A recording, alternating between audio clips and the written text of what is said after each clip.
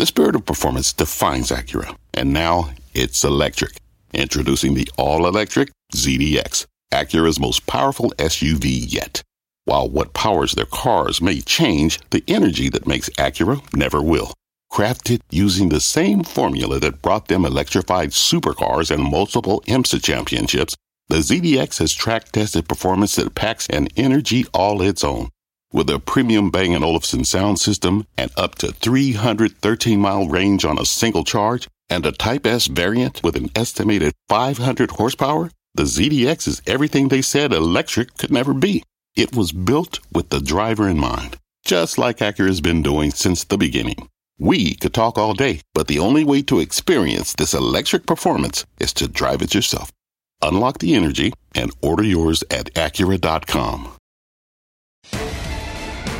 Right now on Fast, Apple tapping the brakes, reportedly slowing hiring and spending for the next year. The tech giant prepping for a potential economic slowdown. The ripple effect across corporate America coming up. Plus, a building bummer. Home building sentiment takes a historic drop this month. Its largest one-month plunge in the 37-year history of this survey. Is the housing boom about to go bust again?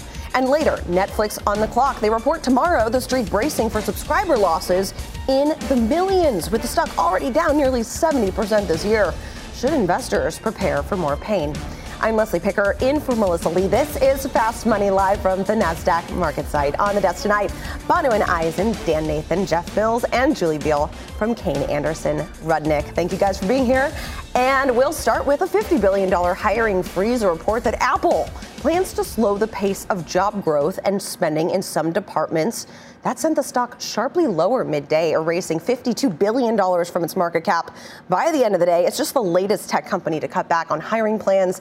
Vimeo today joining the names like Alibaba and Tesla in planning layoffs, while Alphabet, Meta, and Intel are just some of the companies putting a pause on payroll additions.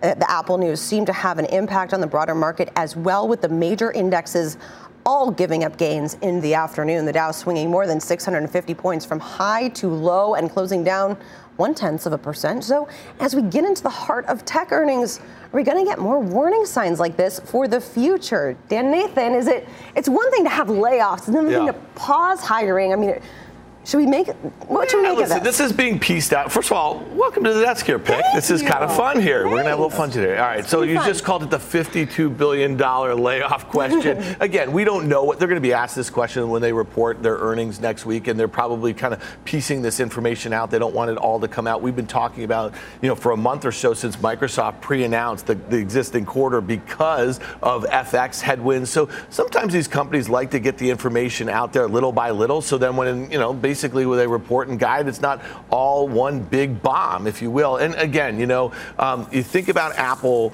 the way it's acted over the last few weeks, it was up 17% at its highs today. It literally traded to a penny of where it was on June 1st before it sold off after it had a little run off of its May lows here. And if you think about what the S&P 500 did over that same period of time, it was up about 8%. So Apple doubled the performance of the S&P 500 off the lows, and the NASDAQ 100 was up about, 10 or so percent. So I think investors were maybe looking for an excuse to lighten up. When you look at the day chart and you see that headline, it went down in a straight line here. But again, I think this is probably a better way to get all the bad news out little by little than all at one report when they were very likely to guide lower for at least the existing quarter. No, that's a good point. But Bono, and I have to ask, because this is Apple we're talking about here. It's one thing to put Vimeo in that camp of slowing hiring, or another smaller tech company announcing layoffs or something like that. But what does it indicate that Apple is striking a more cautious tone? I mean, this is a company that has really withstood its economic challenges, whether it be the pandemic or even the financial crisis, over the last decade and a half or so. So if they're the ones pausing hiring, what does that say about the rest of the economy? That's a great point. And it's been companies small and large. I think some of it is kind of floated under the radar. There's been some lagging in terms of periodicity, in terms of companies saying, whether it be Netflix or Tesla, et cetera, saying that, hey, we are going to slow down here. But I think Apple, Dan mentioned it, has kind of been the bellwether. It's been the safe haven. It's been, all the superlatives, you can just kind of pile onto that. And it's been like that perceived margin of safety. And it's come across as being very impervious. And now that they're saying, actually, you know what, this macroeconomic situation actually applies to us as well, I think investors are taking notice. Now, I do think it's a good job on their part in terms of getting out in front of things and being transparent and kind of like setting the tide for what is to come.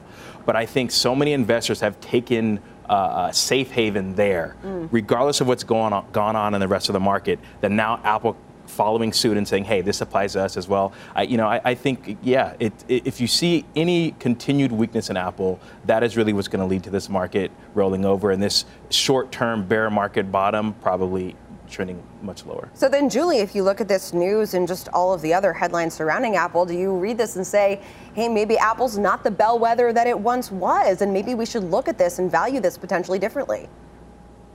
Well, I think we've been hearing consistently from tech businesses that they want to right-size their businesses. And it makes sense, right? Because they've all been on major hiring sprees. Capital's been very loose for them. So it makes sense. What I think we're going to see broadly for the market is this type of business loss, job losses that are happening at the white-collar, mid-tier employee. I think the lower income, hourly wage employee still has a great job and the outlook remains strong. But if you think about your average big business, they have one person running Facebook, one person running Instagram, some kind of teenager running their TikTok, and they're going to consolidate that to just one person who's going to run all of their social media. I hope it's the teenager because they actually know what they're doing. And I think that has important implications, right, for the economy writ large. Yeah, I was going to say the teenager probably cost them a little less, too. Jeff, is there any indication that, what we're hearing from Apple today, Dan mentioned maybe it was almost a way to kind of pre-announce by potentially leaking. I mean, we don't know who the source was. Bloomberg cited people familiar with the matter, but potentially getting this kind of less clean news out there now so that when earnings come along, it's already in the market. Do you expect to hear as more tech companies report over the next few weeks or so, more indications of this through the likes of both big and small tech? Yeah, that's my guess, and that's what we've been talking about for a couple of weeks on the show, really. And this is typical in terms of the development of the business cycle. You tend to see new orders come down in PMIs, you tend to see housing data weaken, which is exactly what we saw this morning, and then you usually start to see an increase in initial unemployment claims. So we haven't really seen that yet. The labor market continues to be strong, but you start to get indications from companies like Apple, other big tech companies. So this is not unusual given where we are. And just speaking to Apple specifically, this is a stock that we've talked about for a number of weeks, if not months on the show, that it's still trading above its average price to earnings ratio, and its earnings have yet to come down. And I think that is perhaps the next shoe to drop for this market, and the next shoe to drop for companies like Apple. It doesn't mean that they can't relatively outperform, but in terms of the stock marching higher from here, it could be difficult. We talked about retail sales on the show on Friday. Nominal retail sales up look pretty good, but real retail sales, so adjusted for inflation, are actually down. So people are spending more, they're getting less.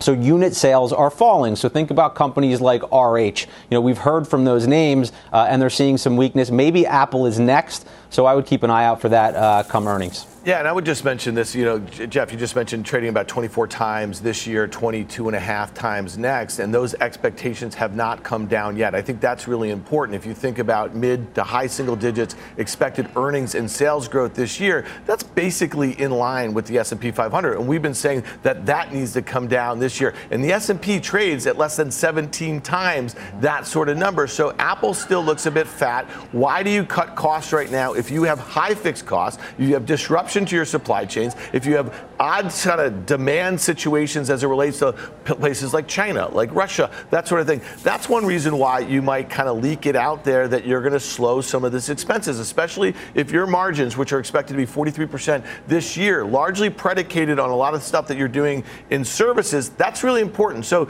to them, they have to be cutting costs. I don't think this is a really unexpected announcement. I think Bonawyn just mentioned, we've heard from Netflix, we've heard from Meta, we've heard from Microsoft, Amazon, Alphabet, all slowing hiring. Oracle is considering cutting thousands of jobs, and lay that on top of all of these private tech companies. So it just makes sense. If you weren't doing it, you'd start to kind of, ask a few questions here. So the last point I'll just make is that obviously Apple's a huge part of S&P earnings too. And so I think that if Apple were to guide lower, that might be the reason why strategists start to kind of lower at least their S&P earnings. We've already seen them come down on their targets, you know what I mean? But we need to see the earnings estimate come down for this year. They do. I mean, the only real pocket that's kind of held up outside of Apple has really been energy, and we're starting to see some volatility in that space as well. So I think this Apple news, while you don't want to hang your hat on it and make too much of it, I think investors right now are just on pins and needles, which kind of speaks to, I mean, look at the reversal that we had today. The last few trading sessions, we've opened at lows, depending on the day, and then we've rallied off of those lows. Today was the exact opposite. So I think investors are still really trying to get their footing, and anytime Apple comes out and makes a statement like this, you have to take notice. I mean, you just have to. Yeah, and to your point, it's such a large weighting Yep. in the index, so any bad news for Apple, bad news for the index. For all of us. For all of us, exactly. Earnings out for IBM, shares dropping more than 4% in aftermarket trading. Big Blue beating on the top and bottom line, but margins coming in lower than street expectations. The stock more than erasing all of its gains for the year. The conference call getting underway about 9 minutes ago. Let's get to our Bertha Coombs, who has the details. Bertha, how did they kick this thing off?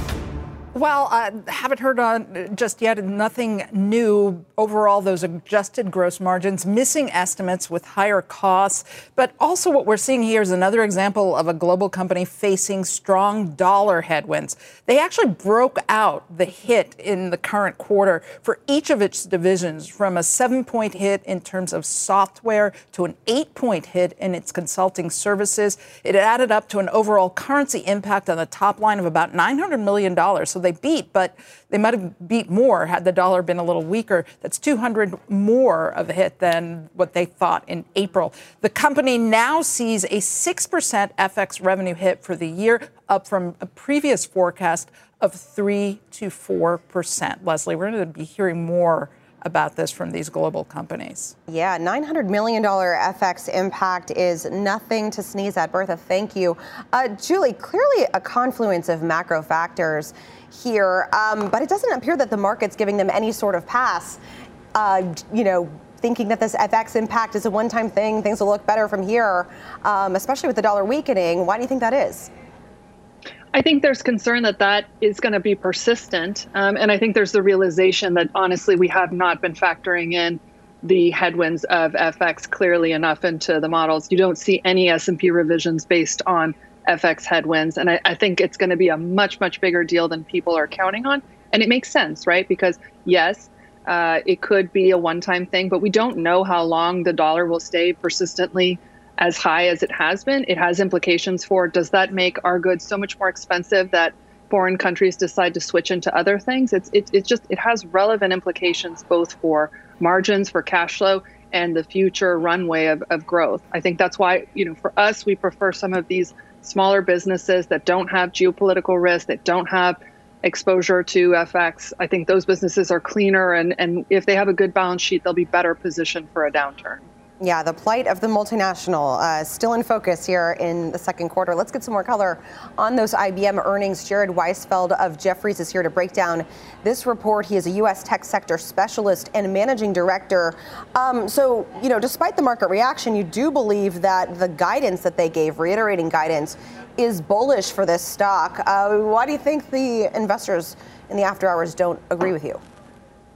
Hi, Leslie. Thanks for having me back on. So I think we need to take a little step back here in terms of understanding what just occurred. So certainly a mixed earnings report in terms of revenue strength, despite FX headwinds that you've highlighted being offset by margin pressure and a reduction to their full year free cash flow guide. So, they posted $15.5 billion of revenue, about $300 million ahead of the street, despite incremental FX headwinds, really driven by their infrastructure and consulting business. I think most importantly, for their full year guide, which you referred to, they are reiterating their full year guide with respect to constant currency growth at the high end of their mid-single digit range. So I think from an IBM standpoint, a little bit of a disappointment from an expectations perspective. The stock has outperformed the NASDAQ by almost 30% year to date. So the shares are a little bit weaker here as gross margin weakness has eaten to the stock. But in terms of read through to the broader sector, I actually think pretty encouraging in terms of them being able to maintain their full year guide. Is IBM still a bellwether, as you speak about the read through to the broader sector? I mean, can we look at these numbers and say, okay, this is going to potentially indicate what we might see from big tech this year? Yes, so IBM has done a really extraordinary job over the last 5 years transforming the company into a really a play on the hybrid cloud and divesting their low growth businesses like Kyndryl, doubling down on software, acquiring Red Hat 4 years ago. And they're going to continue to acquire. The CEO has talked about M&A as a core competency of the organization, $3 to $4 billion a year in M&A at least. And I certainly think it's certainly much more of a bellwether than it has been 5 to 10 years ago, as the company really did restructure during the last 5 years and align themselves with the public cloud. Hi, this is Bono here. So given all the idiosyncratic things that are happening in IBM and their own restructuring story, can you kind of expand a little bit in terms of what things we should be looking at from this earnings release that we may be able to extrapolate into tech and tech companies that are getting ready to release next week as a whole? For sure. If we put things in context, I think we were talking about this earlier in terms of just investors on pins and needles, everyone nervous heading into this earnings season. This is really our first touch point on the health of the IT enterprise budget right now. We had comments from the CEO of ServiceNow, Bill McDermott, a few weeks ago, which really rattled software investors, with shares closing down 7 to 10% on the day, as he talked about incremental headwinds to the business, really strong FX headwinds against the company. And despite that, you have IBM here really reiterating their full year guide. So I think you certainly can take comfort in terms of their ability to reiterate their full year. They talked about broad demand strength across all geographies, pretty broad based. So I certainly think incrementally positive with respect to really negative investor expectations. Jared, I apologize. We're going to have to take a pause here because we do have some breaking news on Twitter. Julia Boorstin has the details for us. Julia. Yes, Twitter has filed in response to Elon Musk's filing, saying that he did not think that the Twitter trial should be expedited. This all happens, and this filing comes ahead of the hearing tomorrow, in which the judge will determine the schedule of the trial.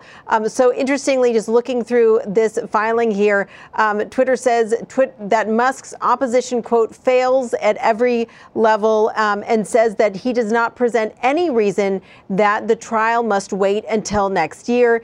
This filing says, quote, Musk's alleged core issue, the number of spam Twitter accounts, is a contractually irrelevant sideshow that Musk wants to use to disparage Twitter and prolong this litigation. Going on to say that there is no reason here, that Musk gives no reason to delay this trial. So we will learn more in the hearing tomorrow, which I believe is at 11 a.m. Eastern. Guys, back over to you. Julia, thank you. You can see shares down about 0.5 percentage point. They say that this very public dispute harms Twitter. With each passing day, Musk is in breach. Yeah, it clearly does. I mean, he's really talking about the core in which how they calculate important metrics of their business. The company has said that they've been doing it in the way that they have been for years. And I mean, listen, at the end of the day, the stock's up 19% from just a week ago or so. And so it's not harming the stock right now. I just fear that if there's some sort of resolution that's adverse to Twitter, the stock's going much lower. I mean, you think about how much, Snap is down on a similar revenue base. They're growing faster. They monetize better. We've talked about it a lot on the show here. The quarter that Twitter is going to report this week is not going to be particularly great. I just can't imagine that they're going to have much good to say, although they'd love to try to put lipstick on a pig. They're just not going to be able to do that here. So at the end of the day, if Musk is gone and the Delaware court is not enforcing him to do anything, this stock has a 2 handle on it. It's in the 20s very easily, in my opinion. Jared, I want to ask you, because you mentioned the prospect of M&A for IBM. What do you think the prospect for M&A is throughout the entire tech sector, just given kind of what we've seen with Twitter? Obviously, this one is a special situation, a little bit hairy, a little bit messy, given the contentiousness here. But just broadly speaking, as we kind of settle at some lower levels, do you expect to see more of this? For sure. I mean, going back to the earlier point, just to comment on Twitter, I want to reiterate that, for sure, the deal is certainly holding up the stock right now. If you were to look at historical Twitter's trough multiple, it was about 9 times EBITDA. So going to the earlier point in terms of without the deal, where would that stock be at trough valuations? It kind of puts it at $23 to $25 a share. With respect to broader industry M&A, look, we've had $160 billion of software M&A year to date, and we're only 7 months in the year. That's certainly aided by VMware and Broadcom, which is a $70 billion transaction. But I certainly expect more M&A to continue. Even the CEO of IBM has talked about the ability to borrow from future years of M&A, where he only wants to do $3 to $4 billion. But given the depressed valuations in the sector, we certainly think that we're going to have more M&A to come, especially in software. All right, Jared, thank you so much. Jeff, I want to turn to you on the Twitter news because, an expedited trial, an expedited court situation is paramount for this company as it seeks to maintain the potential deal. And it's a $44 billion situation for them. Do you agree with Dan that this is a stock that's in its 20s if it does fall through? Yeah, I mean, I have a hard time believing otherwise, honestly. And I think at this point, any headline is going to move the stock one way or the other. It's sort of in purgatory until you get some answers here. And frankly, I just don't understand how a company that's had problems monetizing to this point, and there's some big question mark about actual human eyeballs on All the right, platform. Jeff, I apologize. We're getting a little bit of static and difficulty with your feed, but we will cut to break. Hopefully we'll get that up and running shortly. Coming up, crude crushing it, oil prices breaking back above the $100 level. So will energy continue to pump higher? The details next. Plus, earnings season in full swing as the rest of the big banks report the financial follow-through and the impact on your money when Fast Money returns. We're back in 2.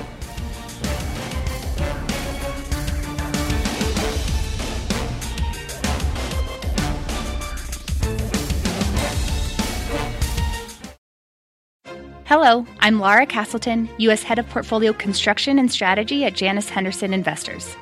Is a brighter future possible? At Janus Henderson, we think it is.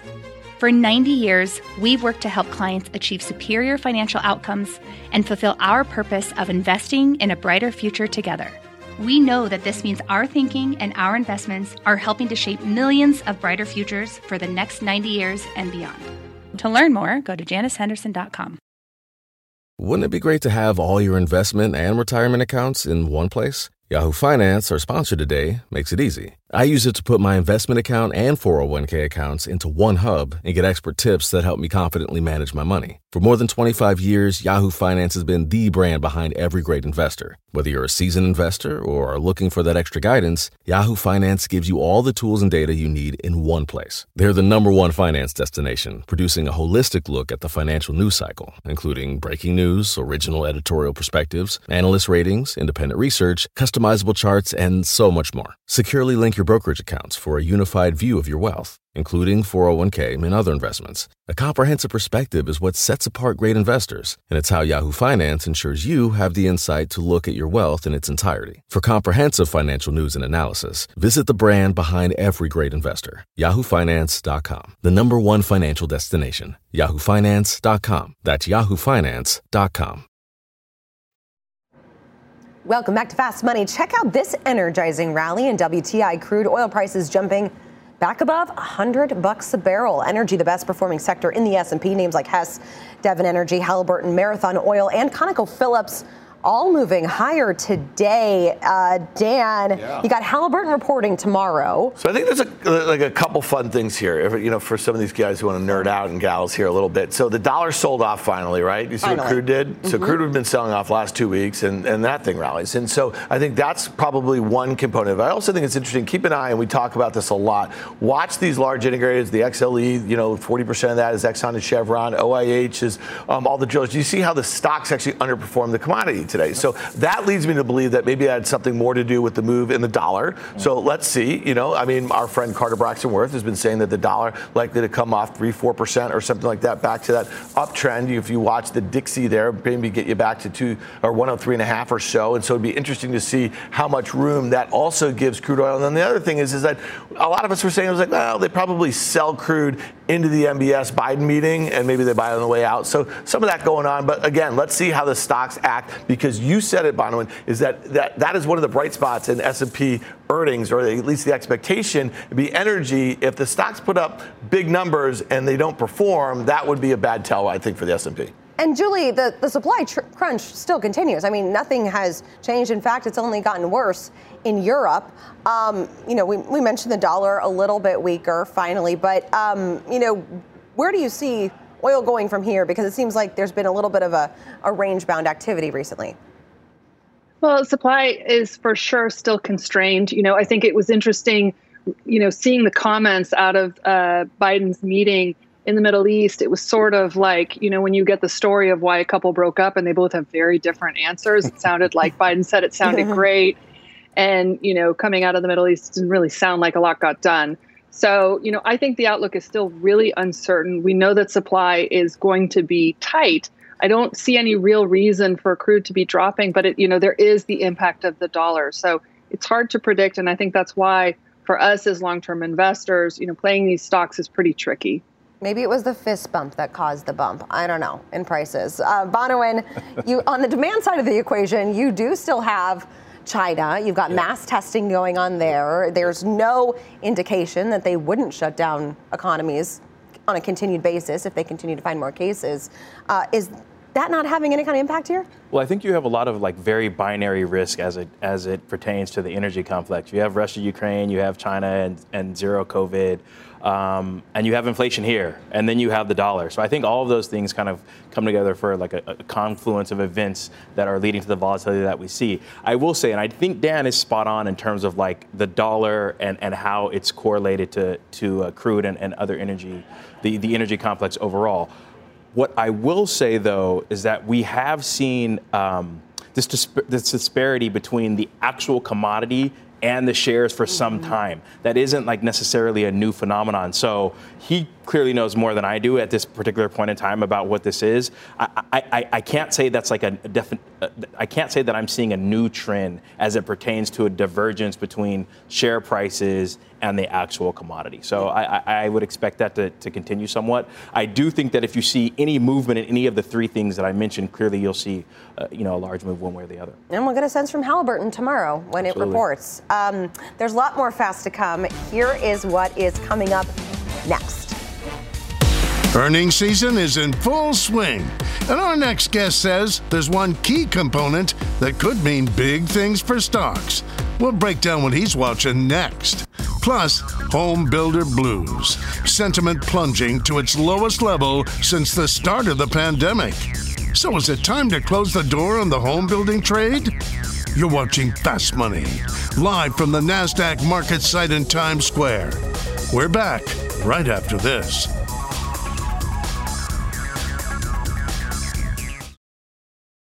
People today can spend half their lives over 50. So it's good to be financially ready for what's important to you as you get older, like a family vacation. Or starting your dream business. Welcome to Connie's Coffee. How may I help you? AARP's trusted financial tools can help you plan for whatever your future holds. That's why the younger you are, the more you need AARP. Start planning today at aarp.org/moneytools. What's on the horizon for financial markets? At PGIM, it's a question that over 1,400 investment professionals relentlessly research in pursuit of your long-term goals. Specialized across asset classes, but united in collaboration, our teams provide global and local expertise. Our investments shape tomorrow, today. Pursue your tomorrow with PGIM, a leading global asset manager. Welcome back to Fast Money. The last of the major banks reporting earnings today. Goldman finishing the day higher. Strong bond trading revenues. Big plus there, but a slowdown in deal making and concerns about, quote, entrenched inflation, a cause for future concern. Bank of America essentially flat, but CEO Brian Moynihan sounding kind of bullish on the consumer in an interview with on Closing Bell with Sarah Eisen, saying that in the first 2 weeks of July, spending is 11% higher than last year. Transactions are up 6 to 7%. So what are we to make of today's results and commentary? Jeff on the fast line with us now. You've got this tale of two economies. If you kind of read through these banks, on one hand, you have very strong consumer. That's evident in both deposit growth. It's evident in loan growth. It's evident in net interest income results. It's a profitability from higher interest rates for loan making. But then on the other hand, you've got all of the markets related activity, setting aside trading, that saw a big decline. Anything that has to do with investment banking, both deal making, advisory, as well as capital markets, big pullback during the quarter. The wealth management, asset management, saw those tick down due to volatility. So what do we make of this and kind of the read through on the economy? Yeah, I think it's really just the continuation of what we talked about earlier, quite honestly. And, I know things look good currently, but I wonder if what banks are saying is more an indication of what was and not what is going to be. I just think about the fact that the yield curve is inverted. And I did a little bit of analysis today. I looked at yield curve inversions and how J.P. Morgan did against the S&P 500 after those periods. And the story isn't particularly good. And my opinion is that the economy is going to get worse. And I think consumers are currently propping up spending by increasing their credit. And it's not unusual to see credit growth right before a recession. So, I think ultimately this rally that we're seeing in banks, we're right back to that 50-day. It was very, very weak heading into earnings, so you have this bounce, but I would fade it. I think ultimately it ends up breaking your heart just as it gets sucked down with a lot of the other cyclical names as the economy slows. Yeah, and I agree with that. And Jeff, you and I, we've been talking about this is like the one thing that hasn't happened yet. I know that we're going to talk about housing. Anecdotally, it sounds like housing is rolling over. So we have a negative wealth effect from the stock market. We also have this situation where we haven't seen unemployment really tick up in a meaningful manner. But what did we spend the first few minutes of the show talking about? Some of the biggest employers in our country slowing hiring. So I think once we see that unemployment rate come up off of 40-year lows, these were the pre-pandemic lows at 3.6%. I think that will be the kind of nail in the coffin for the consumer. And I don't mean like lights out, like, GFC sort of stuff. I just mean that we have a consumer that the savings rate has gone down a lot. Even if you believe that data that Moynihan's speaking about in June and July is backward looking, it's likely to get worse from here. And we're already starting to see loan growth decelerate a little bit here too. So to me, I don't think it's a great setup. And I do think this kind of situation between Moynihan and Jamie Dimon is pretty interesting because when Jamie said they're preparing for an economic hurricane, Moynihan clapped back a little bit, and it seems like he's reiterating a little bit about that. And J.P. Morgan stock is right back to where it was right before it reported. So to me, I'm going to keep a closer eye on what J.P. Morgan stock's doing and what Jamie Dimon's saying than right now about Bank of America. Interesting, because I will say, having listened to all six, I had the joy and pleasure of listening to all six of those big bank earnings calls, and Brian did kind of stand out in his kind of sanguine, kind of shrugging off some of the risks out there. And I'm curious, Julie, is this a factor of just kind of Bank of America and how they've been executing on their business? Or do you think it's that, maybe he really does think that the environment isn't that worrisome and maybe we could shrug off some sort of recession and that his peers have it wrong? Well, I mean, he does have an exposure that's very different than some of the other players. Goldman's business looks fantastic from a trading standpoint, but obviously there's been no IPOs, no major debt originations. And so all of the investment bankers are kind of sitting on their hands right now. And so all of these bulge bracket firms, they have different strengths and weaknesses, be it private wealth, investment banking, trading, or the consumer. I agree that I think J.P. Morgan is really the one to watch because I think they have the most insight on the consumer, given the reach of their business. And, I'm siding more with Jamie Dimon. I can't speak for Brian. It's probably for the best that I don't actually. But I think generally speaking, it doesn't look like a very positive environment for multiple reasons in terms of different places all kind of weakening. For us, the bulge brackets aren't really a great place to play. I agree. It's a heartbreak. Yeah, for those on the East Coast in the New York area today, it was more like hurricane conditions here on the day that Bank of America reported. So that was also a bit confusing, but we'll get through it. Despite today's market pullback, our next guest sees encouraging signs in the early days of earnings season. Julian Emanuel is the Senior Managing Director at Evercore ISI. So Julian, you seem to kind of be more on the Brian Moynihan camp of guys, look at all of this consumer data.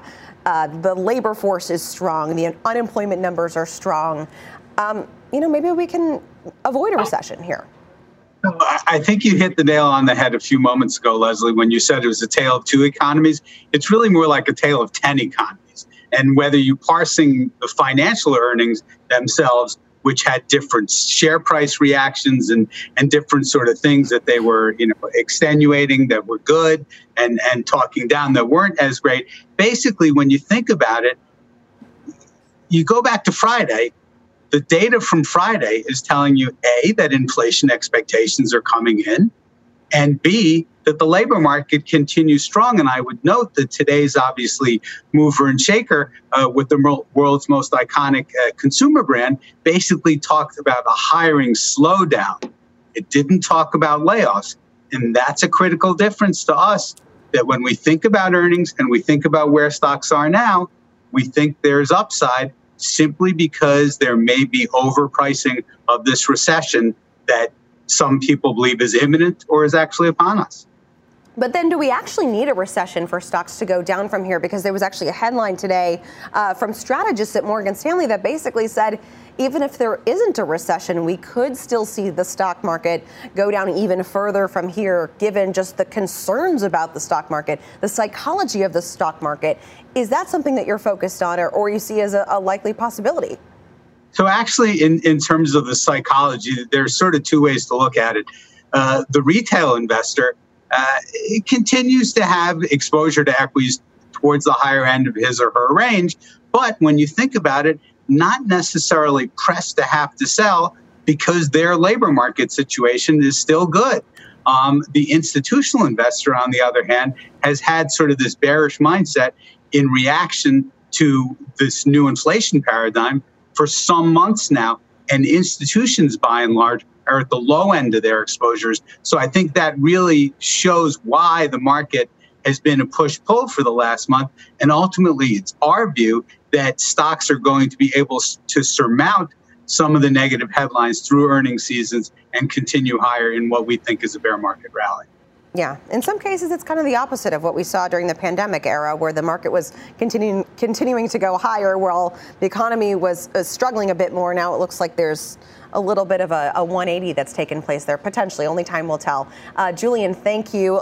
Let's trade it, Bonawyn. I'm just looking after today's performance after earnings season. There are two banks that are outperforming the S&P 500, Wells Fargo and Citi. I think if you had asked me maybe at the end of last year which two banks they would be, it may not have said those.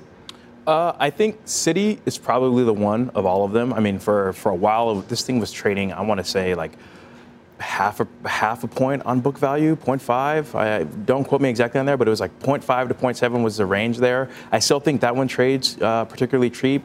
And again, there's like a restructuring a situation around there that I think leads them to have their own idiosyncratic story and growth story going forward. That would probably be my pick of the group. Generally speaking, I'm kind of in the camp with Jeff Mills here in that, I said it, going into earnings, you might see a pop after earnings if you get anything remotely positive, and then you might see things start to roll over. And like I actually listen to Jamie. I understand that there is a perception that he always tends to be more cautious, but I want a CEO that's going to give me the bad news and then like outperform expectations. So, in terms of the general space, I'm not particularly constructive with an inverted yield curve, but I think Citi has its own story there, and that's probably where I'd be. Yeah, and I think there's obviously the near-term benefit, the near-term tailwind of rising interest rates. The question, though, is how long that will be a benefit and when it stabilizes and, what happens in 2023. I think investors are reacting to that. Yeah, but the higher interest rates are the thing that's going to cause the stagflation, that's going to cause the recession, that's going to cause higher unemployment. Right. Okay, so I want to focus a little bit more on what David Solomon, the CEO of Goldman Sachs, had to say, that inflation is deeply entrenched, okay, in the economy. So if we were to have, let's say, peak this or peak that or what, it doesn't matter, because Jamie Dimon also told us last week before their earnings report that the Fed's, I guess their target of 4% inflation, right, down from 9% is really optimistic. So the point is, as Guy Adami would say, it's going to be persistent and pesky. And therefore, if we have this situation where rates don't really go meaningfully lower and growth doesn't really materialize, not good for the stock market. Oh, and by the way, Solomon also mentioned on the call, or maybe it was the CFO of Goldman Sachs, that they are slowing the velocity of hiring as well, just like Apple. So we talked about the tech companies doing that. It's starting to take place at the banks. We heard that from Wells Fargo as well, particularly in their mortgage business a few weeks ago. So another thing to keep an eye on. Quick programming note, our own Jim Cramer is kicking off his first show at his new set at the New York Stock Exchange. Don't miss a very special Mad Money right after Fast.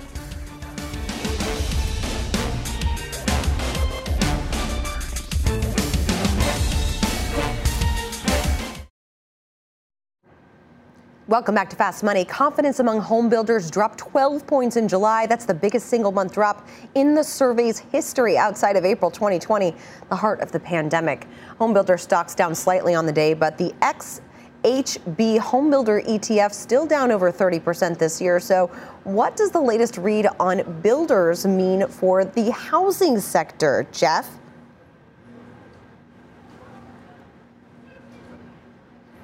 Not on the fast. May not have. As well as. There he is. I'm here. Can you hear me? Okay. Yeah, I can hear you.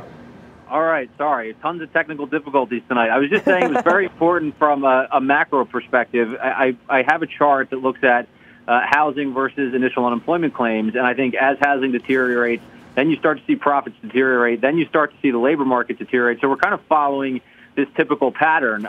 Quickly, just on builders, I think the good is that they're very, very cheap. And I think that's perhaps why you got this really bad housing number and then builders actually rallied. The concerning part is that the structural support that exists for housing is being overwhelmed by the affordability issue that we have right now. Buyer traffic way down in the report. But I wonder, after already underperforming by, that 25-30% at half its average PE, it's hard for me to buy right now, but just maybe this is a cyclical area of the market that's already priced in a fair bit of bad news. Yeah, that's possible. Jeff, thank you. Coming up, merger mania heading for the media space. Netflix shares down for the year as we head into earnings, but is a deal in store for the streaming giant? The details ahead. Plus, more coin in the crypto space. Shares of Coinbase surging in today's session as Bitcoin jumps. So is there a warm-up coming for the crypto space? Don't go anywhere. There's more Fast Money in 2.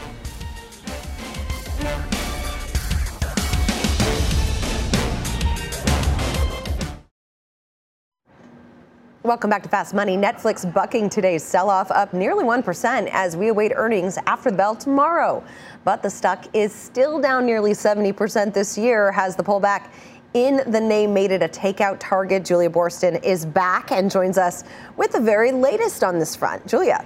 Well, whether or not Netflix becomes a takeout target depends on what it reports tomorrow and over the course of the rest of this year and how much its stock moves lower. Now, investors will be very much focused on that key Netflix subscriber number. The company is expected to lose 2 million subs in the second quarter and to guide to the addition of 1.8 million subs in the third quarter. If its results or if its guidance are worse than that, that could play into analyst concerns about the whole streaming sector.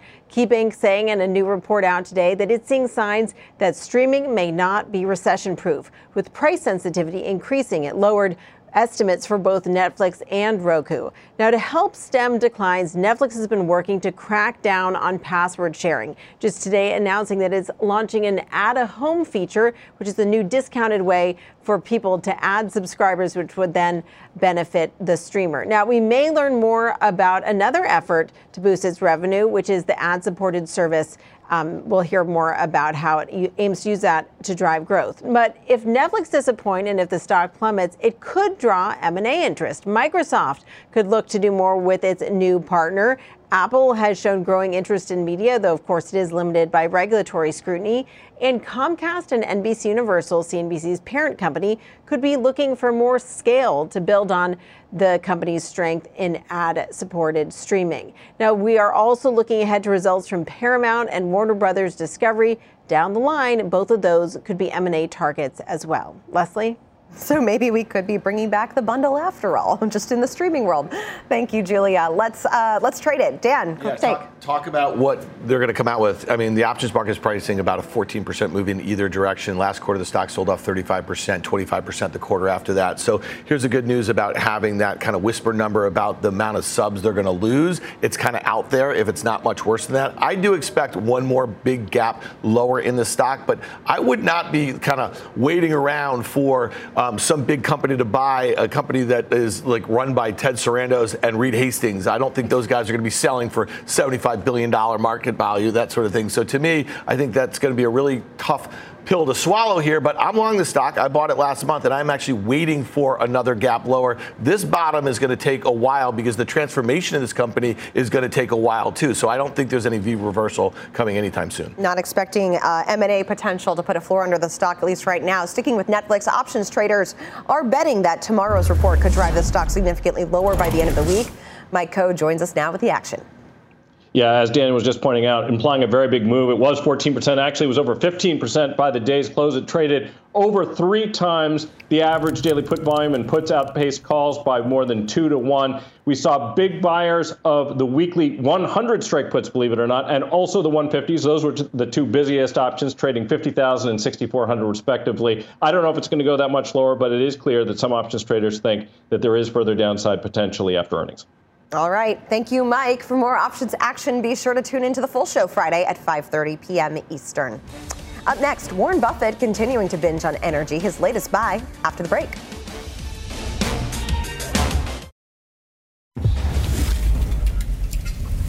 Welcome back to Fast Money. Shares of Occidental Petroleum topping the tape today. The shares up about 0.7% after rising more than 2% in the regular session. Berkshire Hathaway buying another 1.9 million shares in the energy company, bringing its stake to about 20%.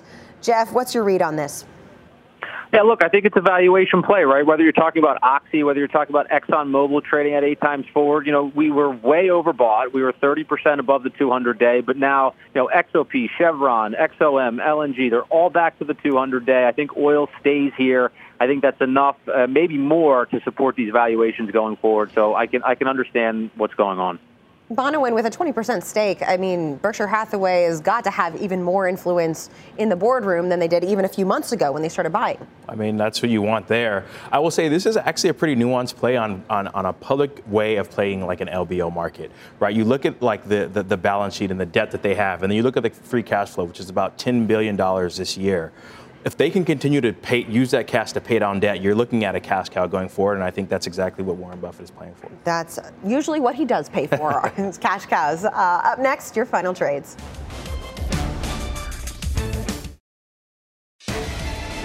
Welcome back. Moments away from a special Mad Money, Jim Cramer kicking things off in his new set at the New York Stock Exchange. He's talking with billionaire investor Ken Langone and Goldman Sachs CEO David Solomon.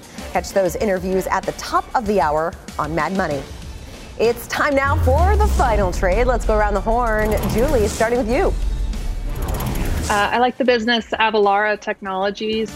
This is a business that has really durable long-term growth, both in the U.S. and abroad. And people think of it as just being really exposed to e-commerce, which we know is weakening, but it's really a comprehensive tax automation software solution. It's got a lot of operating leverage, and I think it's a good opportunity right here. All right, Bonawyn. Oldie but goodie, CVS. And Dan. Yeah, bank stocks. I'm a seller here. All right, covered that in depth today. Thanks for watching Fast Money, Mad Money with Jim Cramer at the New York Stock Exchange. Starts right now.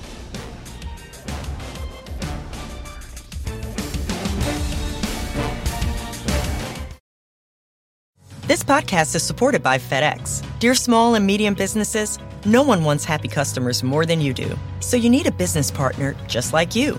Like FedEx, who understands your passion for serving your customers because they have the same commitment towards you. That's why FedEx offers you picture proof of delivery, packageless and paperless returns, as well as weekend home delivery to 98% of the U.S. on Saturday and 50% on Sunday. See the FedEx service guide for delivery information. What's more, FedEx Ground is faster to more locations than UPS Ground. Trust FedEx for timely deliveries. See what FedEx can do for your business. Absolutely, positively FedEx.